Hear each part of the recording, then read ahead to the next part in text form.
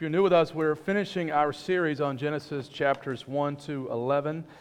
We will come back to this book at a later date, Lord willing. Next Sunday, we begin a new series on the Song of Songs that will be either 6 or 7 weeks. So if this genealogy isn't spicy enough for you, just come back next week, all right? We are finishing this series. It's been, for me, really enjoyable, edifying series. A number of our other pastors have been preaching this summer. I've been deeply enriched by their teaching. I'm very excited to preach even a genealogy today. Someone said, man, I'm sorry you got to preach a genealogy. I'm like, I'm so excited to preach. I could do one name, I think, for 30 minutes in this genealogy, and then to start our series next week. So great to have you in on this study as we look at this very interesting text together. Let's pray before we look at it. Father, we do thank you for your word. We thank you for the power of it, the relevancy of it. We thank you for the gospel that is contained in it. And I pray that as we consider this genealogy, the story in the genealogy, the story that comes before it, and the one that comes after it, all of it that points to Jesus, that you would draw us to him in a way that causes us to bow in worship and adoration and follow you in obedience. Come and have your way in our hearts, we pray in Jesus' name. Amen. Well, Denise read the latter portion of our passage. If you have a Bible, I do invite you to turn it on or open it up to verse 10 of chapter 11, because there are a series of other names that come before what we just read. And I'm sure you didn't wake up this morning thinking, I'd really like some coffee and a genealogy. Most people, I guess, when they come to these passages, kind of just breeze through them and don't give a whole lot of thought to them. It's sort of like an ancient phone book or an ancient 23andMe kind of family tree. And this may or may not be of interest to you, even your own family tree. My father has been very interested through the years in our family tree and was doing it long before these programs were invented that trace your DNA. And he called me after doing the research for several months, and he said, son, we're not who we thought we were. And he loves to talk about this. So there's actually a lot in this text. There's a lot that I want to show you, and I also want you to just think with me about what comes before it and what comes after it, because this is a very important genealogy that shows us something of the whole storyline of Scripture. And it's a genealogy of hope. And here we are today in need of hope. As we think about the events around the world, as we think about the events in our own families, and this genealogy contains a message of hope. And it's a message of hope for the nations. In fact, chapters 10 to 12 hit this theme of the nations. Pastor Walter helped us think about it last week. But you might summarize chapter 10 by saying God is sovereign over the nations. And then summarize the Tower of Babel incident and saying that God can thwart the purposes of the plans of the nations. And now in chapter 11, our text, into chapter 12, you might say that God has a plan to redeem the nations. He's sovereign over the nations. He can thwart the plans of the nations. And he has a plan to redeem the nations. His saving plan is not just for one people group, but it is for the whole world. And that plan runs right through this guy named Abraham and eventually to Jesus Christ. So while we're looking at one family tree, it's a family tree that's intended to bless the whole world. You might say that for God so loved the world that he called Abraham. He had the world in mind. This is a great startup story. I don't know if you like startup stories. I really do. I've read so many books and watched so many documentaries, listened to so many podcasts. One podcast I love is called How I Built This, which is about all these CEOs and how they started up these companies. And I'm interested in everything from Nike to hip-hop. And most recently, I got on the Founding Fathers, and I've been reading all these biographies. I just read one by Samuel Adams, about Samuel Adams. He didn't write it. He's long gone now. But not the beer, right? The guy, Samuel Adams. This is a startup story. It's the backstory of Abraham, the ultimate founding father. And as I said, it helps us to see something of the whole story of the Bible. And I want to show you a picture of a way that you could articulate the story of Scripture. That's not original to me. A lady once came up to her pastor and said she was having a hard time understanding how the whole Bible fit together. And I've showed you this before, but I think it's helpful, especially where we're at now at the end of this series in Genesis, as a bit of a review. But the arrow pointing down is creation as God speaks the cosmos into existence. He makes Adam and Eve in His image and in His likeness. And then what do we read in chapter 3? But of Genesis, we read of the fall. That's noted by the X, also the symbol of Twitter, creation. The two are related, I think, the fall and Twitter. And then the arrow pointing forward is kind of where we're at today in this text, in the story of Abraham, that God makes promises to Abraham. But there was actually a promise before that promise, and we read about that one in Genesis 3:15, that he promises to send one who will crush the head of the serpent. But the New Testament regularly goes back to the promise made to Abraham. As John Stott said, all the promises of the New Testament are anchored in and are an outworking of his promises first given to Abraham. So those promises about a Messiah come to realization as Jesus comes in the Gospels, noted by the cross there. That's just a symbol of his crucifixion, resurrection, ascension. And we are now in this arrow going right. We are on mission. We have been sent out with the church for some 2,000 years now, bearing witness to Jesus Christ. And one day, it'll all be made new as the last symbols carries this idea of God coming down, of a new creation, a new heaven and a new earth. Well, God is the ultimate storyteller. And there is no story like the story of salvation. And this genealogy fits within this grand narrative of human history, this grand narrative of the Bible. So we come to our text today, and this is sort of the end of a season finale. Although I've never seen a season finale end with a genealogy, but it ends the what's called the primeval history of the world. That is the pre-patriarchal history of the world. After this, chapters 12 of Genesis all the way to the end is really following this one family. And so we'll pick up on that new season later. Now, one more note before we look at the text closely. There is a common pattern that we've seen thus far in Genesis 1 to 11, and the question is now, will that pattern continue? And this is the pattern: sin, punishment, and then a word of grace or hope. So the first story with Adam and Eve, of course, they're made in the image and likeness of God, walking with God in the cool of the day, but then we read of sin. And there's a punishment, there's a judgment. They are banished from the garden. But there's grace in the story as well, as God covers them with animal skins and then promises to send one who will crush the head of the serpent. Next story, Cain and Abel. There is sin. Cain murders his brother, and there's judgment. He's sent away as a fugitive. But then there's grace in that he's given a mark to protect him, and there is a ray of hope as civilizations begin. Next story, the flood. There's obvious sin and corruption, and a very vivid form of judgment, the flood. But that's not the last word, right? God remembered Noah, a word of grace. He found grace in the eyes of the Lord. God promises to start all over again. He gives this rainbow as a permanent word of promise and grace to humanity. And then the next story, the Tower of Babel, we read about last week. There is sin as people in their pride and arrogance and independence from God try to build a tower and make a name for themselves. And God judges them by scattering them and separating them and confusing them. And so now we're left with the question, how will a word of grace and hope come? Will there be a word of grace and hope? There was actually a bit of grace, as Walter noted last week, in the scattering of the people in the various languages. But following the Tower of Babel, we come to this genealogy, and we see that there is a word of grace. We are led to Abraham, the father of many nations. God will reverse the judgment on Babel through this man, Abraham. He will build a new family in this patriarch. There is no hope outside of the gracious blessing of God, but inside the blessing of God, there is great hope. And 5 times he tells Abraham that he will bless him. So this genealogy of hope leads us to the Father of many nations. Through him will come Jesus.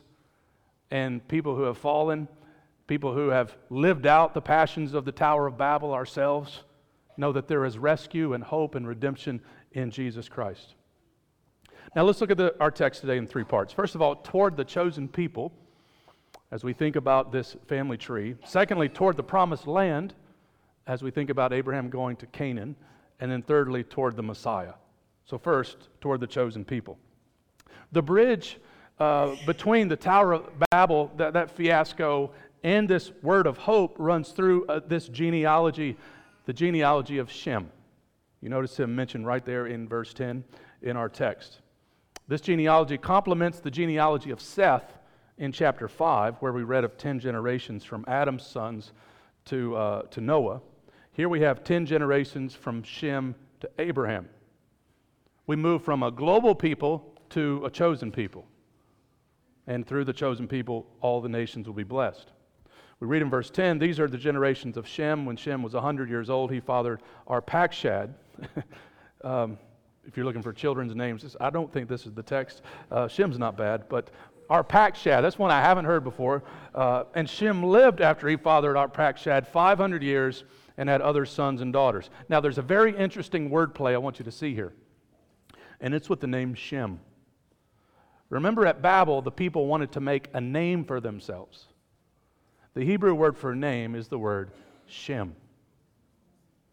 They wanted to make a name for themselves, and God says, I already have a Shem. I already have a way to make one's name great. My glory will come through him. My salvation will come through him. And what is it that he says to Abraham? I will make you a great name. If you try to make your name great, you will fail. All of us will fail. There is one name that is above every name. And what we need to do is align ourselves with the purpose and plan of God, to align ourselves with his story. And so he's got a plan, he's got a way to make a name, and it's going to come through Shem. And then in verses 12 down to verse 32, we read of all of these generations. Now, I impressively read through it in the 9. I'm not going to do it in here in the 11. But I do want to make 8 observations quickly about this genealogy. First of all, and I would encourage you to scan through this as I make these points, the lifespans are shortening. You see, Arpachshad dies at 438 years old, which still sounds ridiculously long. But that's not near as old as Shem, who was 600. But then notice Peleg, he dies at 239. And that's about half the length of Eber's age at 464. And then by the time you get to the bottom, when you go to Nahor, that would have been the grandfather of Abraham. He only lives 148 years. Remember in Genesis 6:3, God predicted that man's lifespan would shorten. And we see that happening. It seems that sin has diminished one's lifespan. So by the time we get to the end of Genesis, Joseph dies at 110. So that's the first thing to observe. Secondly, notice the fathers of the children are much younger in this genealogy. And this is setting up something about Abraham's story. Abraham will have a child when he is 100, and that is to be considered old, as it is. But you see here, these fathers are given birth, or they're bearing children through their wives at an earlier age. So by the time you get to the Abraham story, you are to see that this is a miracle, that his child Isaac would come by God's divine providence. So the fathers of the children are much younger. Thirdly, this is very striking, the refrain, and he died, is absent. Do you notice that as you read down through here? The previous genealogies, 8 times in chapter 5, we read of that phrase, and he died. As Genesis 5 was showing that one of the results of the sin and the fall in the world is death. Death is prevailing against humanity. But now this genealogy doesn't mention these individuals dying. Of course, they did die. But what it's trying to denote is this idea of hope. God has a plan for the problem, and he died. And that plan will come through Abraham. It'll come through Shem to Abraham to Jesus. So it's a genealogy of hope and of promise. Okay, fourth, you see that this genealogy is narrow, that it's focused on Noah's son Shem. Previously, we were looking at a genealogy that was for the whole world, and now we see that God's purposes are going to be accomplished through this one particular line. You think about, when you get to the end of the Tower of Babel, and you kind of wonder, man, is everything just going to spin off into craziness and chaos, and what are we going to do with the world and humanity? And God, ever so quietly, selects Shem. It's the way God often operates. He's often doing thousands of things we never recognize. While the world was spinning off into chaos, he's got a plan through Shem to Arpachshad, to Shelah, to Eber, to Peleg, to Ru, to Serug, to Nahor, to Terah, to Abraham. And then onwards through to Isaac and Jacob, and generations to King David, and then from David's family line, one called Joseph, who was espoused to Mary, who gave birth to Jesus in Bethlehem in the days of Caesar Augustus. He is sovereign over human history. Fifthly, notice the midpoint of Shem's genealogy here contains a dividing line with the birth of Peleg. What I mean by that is if you go to chapter 10, you see that Eber has two sons, one named Peleg and one named Joktan. But the line then follows Joktan to the Tower of Babel, not Peleg. We pick up Peleg's line over here. His brother's line goes to the Tower of Babel. His line goes to Abraham. One line goes to disgrace, one line to grace. Sixthly, that name Eber is significant. This is where the Hebrews take their name from Eber, the Hebrews. He is the ancestor of the Hebrews. Seventh, the genealogy ends similarly to Noah's genealogy with Terah having three sons, Abram, Nahor, and Haran. And like this previous genealogy, Abraham, like Shem, is named first, but he wasn't the firstborn. It's because he is first importance. And the name Abraham also carries a lot, doesn't it? Abram is father and a word for exalted, but Abraham, we're told in Genesis 17:5, means father of many nations. And then the final observation, the writer subtly introduces us to some drama when mentioning Abram's wife Sarai. And I'm sure you caught that as Denise was reading the text. There's no other little details like are included here. Verse 30, and Sarai was barren, name will later be called Sarah, because she had no child. This is a bit of foreshadowing. We are introduced to a problem. We're introduced to what will set the stage for a miraculous birth of Isaac. And barrenness occurs several times in redemptive history with Sarah, Rebekah, Leah, Rachel, Ruth, Hannah, and God intervenes and they give birth to significant children along the plot line of redemptive history. It's almost like every time God is saying, keep a watch on this kid. I'm about to do something important. And all of that sets the stage for the birth of all births, the virgin birth of Jesus Christ.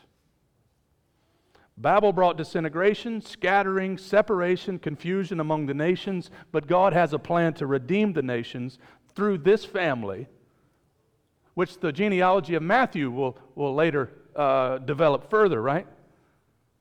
This genealogy says God has not forgotten us. Matthew's genealogy says even more, that God is with us. And God continues to be involved in the world today. He continues saving individuals today. Just like these people are named, we have a personal God. And we, my friends, are included. This is our great story of redemption as well. This is our spiritual family tree. If you've ever read or watched Lord of the Rings, there's a great line where Sam looks to Frodo and he says, I wonder what sort of tale we've fallen into. This is the tale we've fallen into. The grand story of redemptive history. So, we read of this first section. Then secondly, toward the promised land. We go from the names, we still have names, but we now get a sense of Abram's background, and we read about his faith and his family's move. Now, one of the reasons this genealogy is another reason it's a genealogy of hope is because of who God selects to bless the world. Abram. Now, if you're like me, you may just sort of imagine, kind of Morgan Freeman or I don't know who you'd have play Abraham. You kind of remember, I think of it like a grandpa. That he's playing shuffleboard, and he's cuddly and warm and that kind of thing. But Abraham was a pagan idolater. That's who God selects. Listen to what Joshua says about Abraham. Thus says the Lord, the God of Israel, long ago your fathers lived beyond the Euphrates, Terah, the father of Abram and Nahor, and they served other gods. In fact, his own name, along with other names in this list, point to the moon god as their main god. Both Ur and Haran were centers for moon worship. The Creator God who spoke the cosmos into existence, reaches into the heart of a polytheistic idolater and makes him the father of many nations. He says, Abraham, you're going to have more, you're worshiping the stars now, you're going to have more descendants than the stars. In spiritual darkness, Abraham hears God's call and responds to go to a land that God would show him. And why does he select Abraham? It wasn't because of his merit. It wasn't because of his religious works. It's because of God's grace. It's really unexplainable that this one guy, out of all the other people in the world, God says, how about this one right here? Yeah, he's worshiping the moon, but I'm going to change his heart. And through him, Messiah will come. Kent Hughes, talking about the excavations of Ur, he says, these treasures of Ur tell us that Abraham's social and religious context was as sophisticated and pagan and claustrophobic as any in Babylon or Egypt. Ur was desolate and barren of knowledge of the true God. Right now, there's someone out in this world that is also barren of the knowledge of God, and God can change their hearts. He says, Ur's intrusive lunar religion dominated life from birth to the grave. This is who God chooses to bless and use for His saving purposes. So let's not doubt God's saving power today. Today, sadly, many people are caught up in astrology and the occult, New Age mysticism, and more. Recently, someone sent me the story of a young lady who had a podcast called To the Moon and Back. It was an astrology podcast, but apparently, like 46 episodes in, she became a Christian. She's rebranding the podcast to talk about Christ's redemption. What about that? This past week in Alpharetta, I heard of a church planter in Utah who just baptized 34 people. And he said a third were former Mormons, and he baptized an entire polygamous family. Praise God. I also heard a former drug dealer who's a church planter now. That proves my theory. I often say that former drug dealers make great church planters. They're very resourceful, and they streetwise, you know what I'm saying? They know how to move stuff. But there was one particular town, I didn't know this, I'm assuming this is true, but the Wiccan offices are headquartered in this town, in this kind of hippie town in West Virginia. And this kid got converted, planted a church, and he said now he's baptizing people he used to sell drugs to. Well, that's the sort of thing that's going on. When God taps Abraham and says, you're it, I'm going to change your heart. I'm going to turn you into the father of many nations. And let that give you encouragement today as we think about those who are far from God. God loves to reach way down low and bring people out of the pit and put His feet on solid rock. I mean, why are we here? That's what He did for us. Well, secondly, we read here of Abram's faith and his family move. His family originated in the Ur of the Chaldeans. What a great place to be from. Where are you from, man? Ur. That's so great. Like, let me think about it. And in a few places in Scripture, Abram's call comes from Ur, and then he goes to Canaan. But you notice in our text where they don't make it all the way. The family moves and they land in Haran, and it just looks like they're just there. Like if we didn't have the rest of the Bible, it'd kind of be like, well, they died in Haran, I guess. They never made it the whole way for some reason, and we have to fill in some of the gaps. But there's no indication that they intend to move anywhere in the future. So two options exist. Either Abram was called in Ur, as we read about in Genesis 15:7, Nehemiah 9:7, or in Stephen's sermon in the book of Acts. They all say that he came out of Ur, the Chaldeans, and not Haran. They're generally close, but it's a good distance away from each other. Either he was called out of Ur before his dad, Terah, died, and he convinced his father to move with him, but they didn't make it, and because Abraham was under his father's authority, he waited till Terah died, and then he went on to Canaan. I think that's probably a likely scenario. Or his call actually happened in Haran, but that would contradict what we read in the other texts. Either way, He calls him out of this pagan context, and Abraham leaves everything to follow God. He's old, he's prosperous, he's settled, and he leaves it all. If you just peek into Genesis 12, this is what we read. Now the Lord said to Abram, "Go from your country and your kindred and your father's house to the land that I will show you, and I will make you a great nation, and I will bless you and make your name great, so that you will be a blessing. I will bless those who bless you, and him who dishonors you I will curse, and in you all the families of the earth shall be blessed." Notice a few things. First, God sends him to a land he hasn't seen. How many of you would do that? And this is why the writer of Hebrews picks up on his faith. We call it the Hall of Faith. The Bible doesn't have a Hall of Fame because fame belongs to God alone, but it has a Hall of Faith. And here's Abraham. It says he obeyed when he was called to go out to the place that he was to receive as an inheritance. He went out not knowing where he was going. Hey man, where are you going? No idea. It's going to be great though. He's modeling for us this life of a pilgrim. Hebrews 11 goes on to say, by faith he went to live in the land of promise as in a foreign land, living in tents with Isaac and Jacob, heirs with him of the same promise. And I love this verse, for he was looking forward to the city that has foundations. One city has foundations, eternal foundations, whose designer and builder is God. That's why he went out. He lived with a certain detachment from the world. And that's inspiring, isn't it? It's challenging to us because this goes against all modern sensibilities today in our area, right? Everything around us shouts more security, bigger houses, more success, more comforts. Not, let's look for the city that is to come. Let's learn from Abraham. Let's learn from his faith. What a model it is for us. And notice how God also promises to bless him and make him a great nation.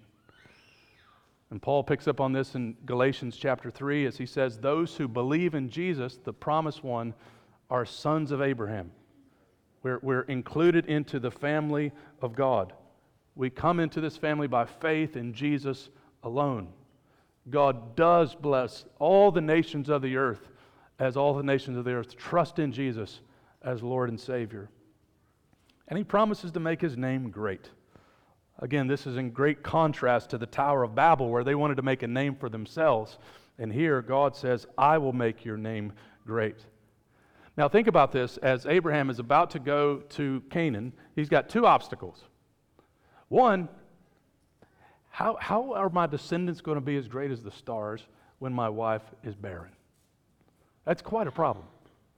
Second, the Canaanites are in the land. And who am I to just go into the land and take it? Kevin DeYoung puts it well when he says, okay, God, is this really a good idea? You're making these amazing promises, which have to do mainly with land and children, and both of these things seem to be in a very precarious predicament.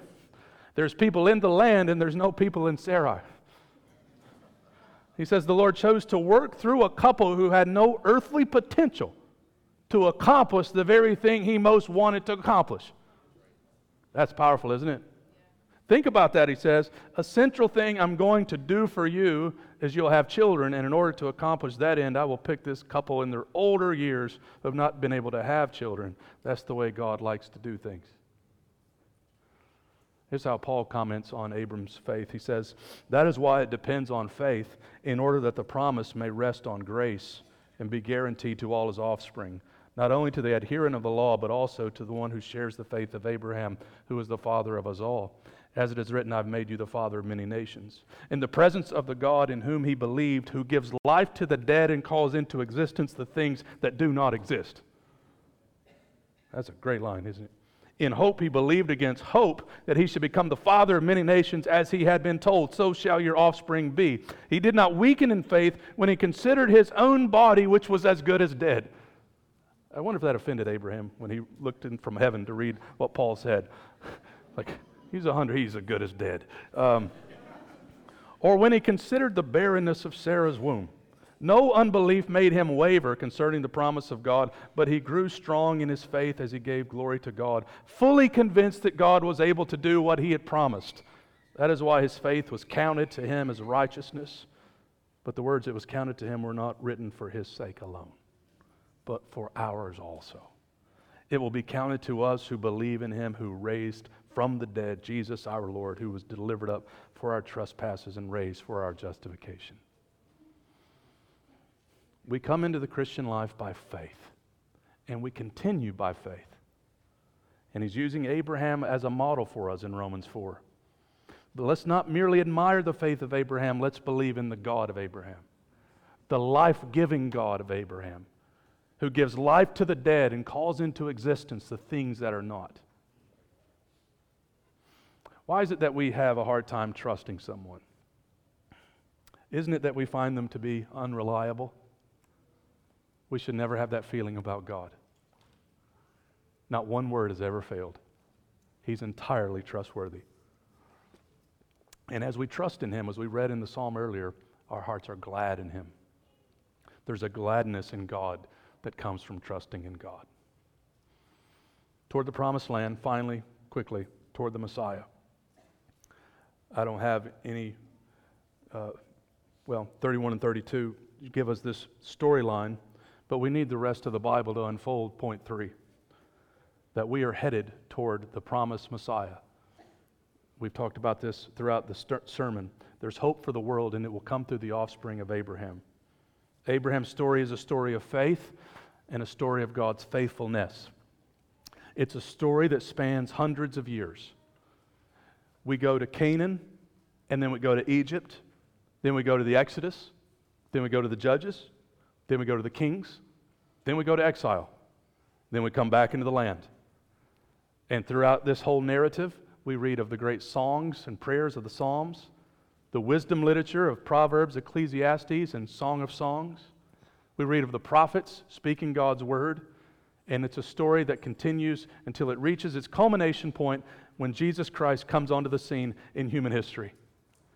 This one who was present at creation, who created all things, as Paul said, and is sustaining all things right now, enters into human history being born of a virgin. He is the second Adam who came to reverse the curse. He is the promised one who will crush the head of the serpent. And in Jesus Christ, we read of the Father's character. We find grace and truth. We see Him teaching with authority and not as the scribes. We see Him displaying His miraculous working power time and time again. And then, just as the prophets foretold, we see Jesus being crucified, the Lamb of God who takes away the sin of the world. If we were to continue reading on in the story of Abraham, we come to Genesis 22, and we see there's a point where God asks Abraham to sacrifice his own beloved son, but provides a substitute, a ram in the thicket, so Isaac is spared. Paul picks up on this in Romans 8, and he says, "He who did not spare his own son, but gave him up for us all, how will He not also with Him graciously give us all things?" This Jesus Christ, this story is pointing to Him, and through faith in Him, the one who was raised for our justification, we know that we too will be raised from the dead, and we will enjoy something greater than Canaan, a new creation, where righteousness and peace dwell, where the lion and the lamb play together. And one day the redeemed will be gathered all around the throne, and we will see God's plan for the nations coming into all of its glory as we sing praises to the Lamb.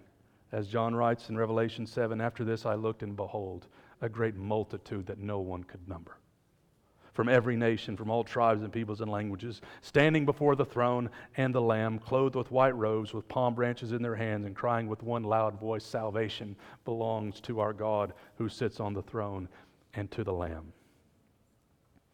In the midst of a broken world, in the midst of our own personal despair, there is grace and hope in Jesus Christ.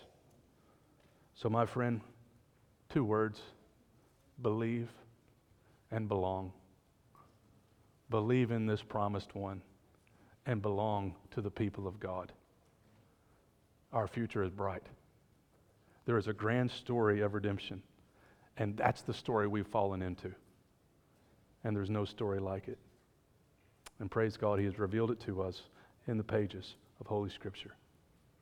Let's pray together and offer Him thanks. Father, we thank You for Your amazing plan of salvation that You are running throughout human history, and we cannot begin to thank You enough for including us in the people of God, for putting us in this spiritual family tree. And so we give You praise, we give You honor, We praise you now as we think about what Jesus did for us on the cross, as we prepare to take the Lord's Supper. We give you praise through our songs, and may we give you praise this week with our lives. And we pray this in Jesus' good name. Amen.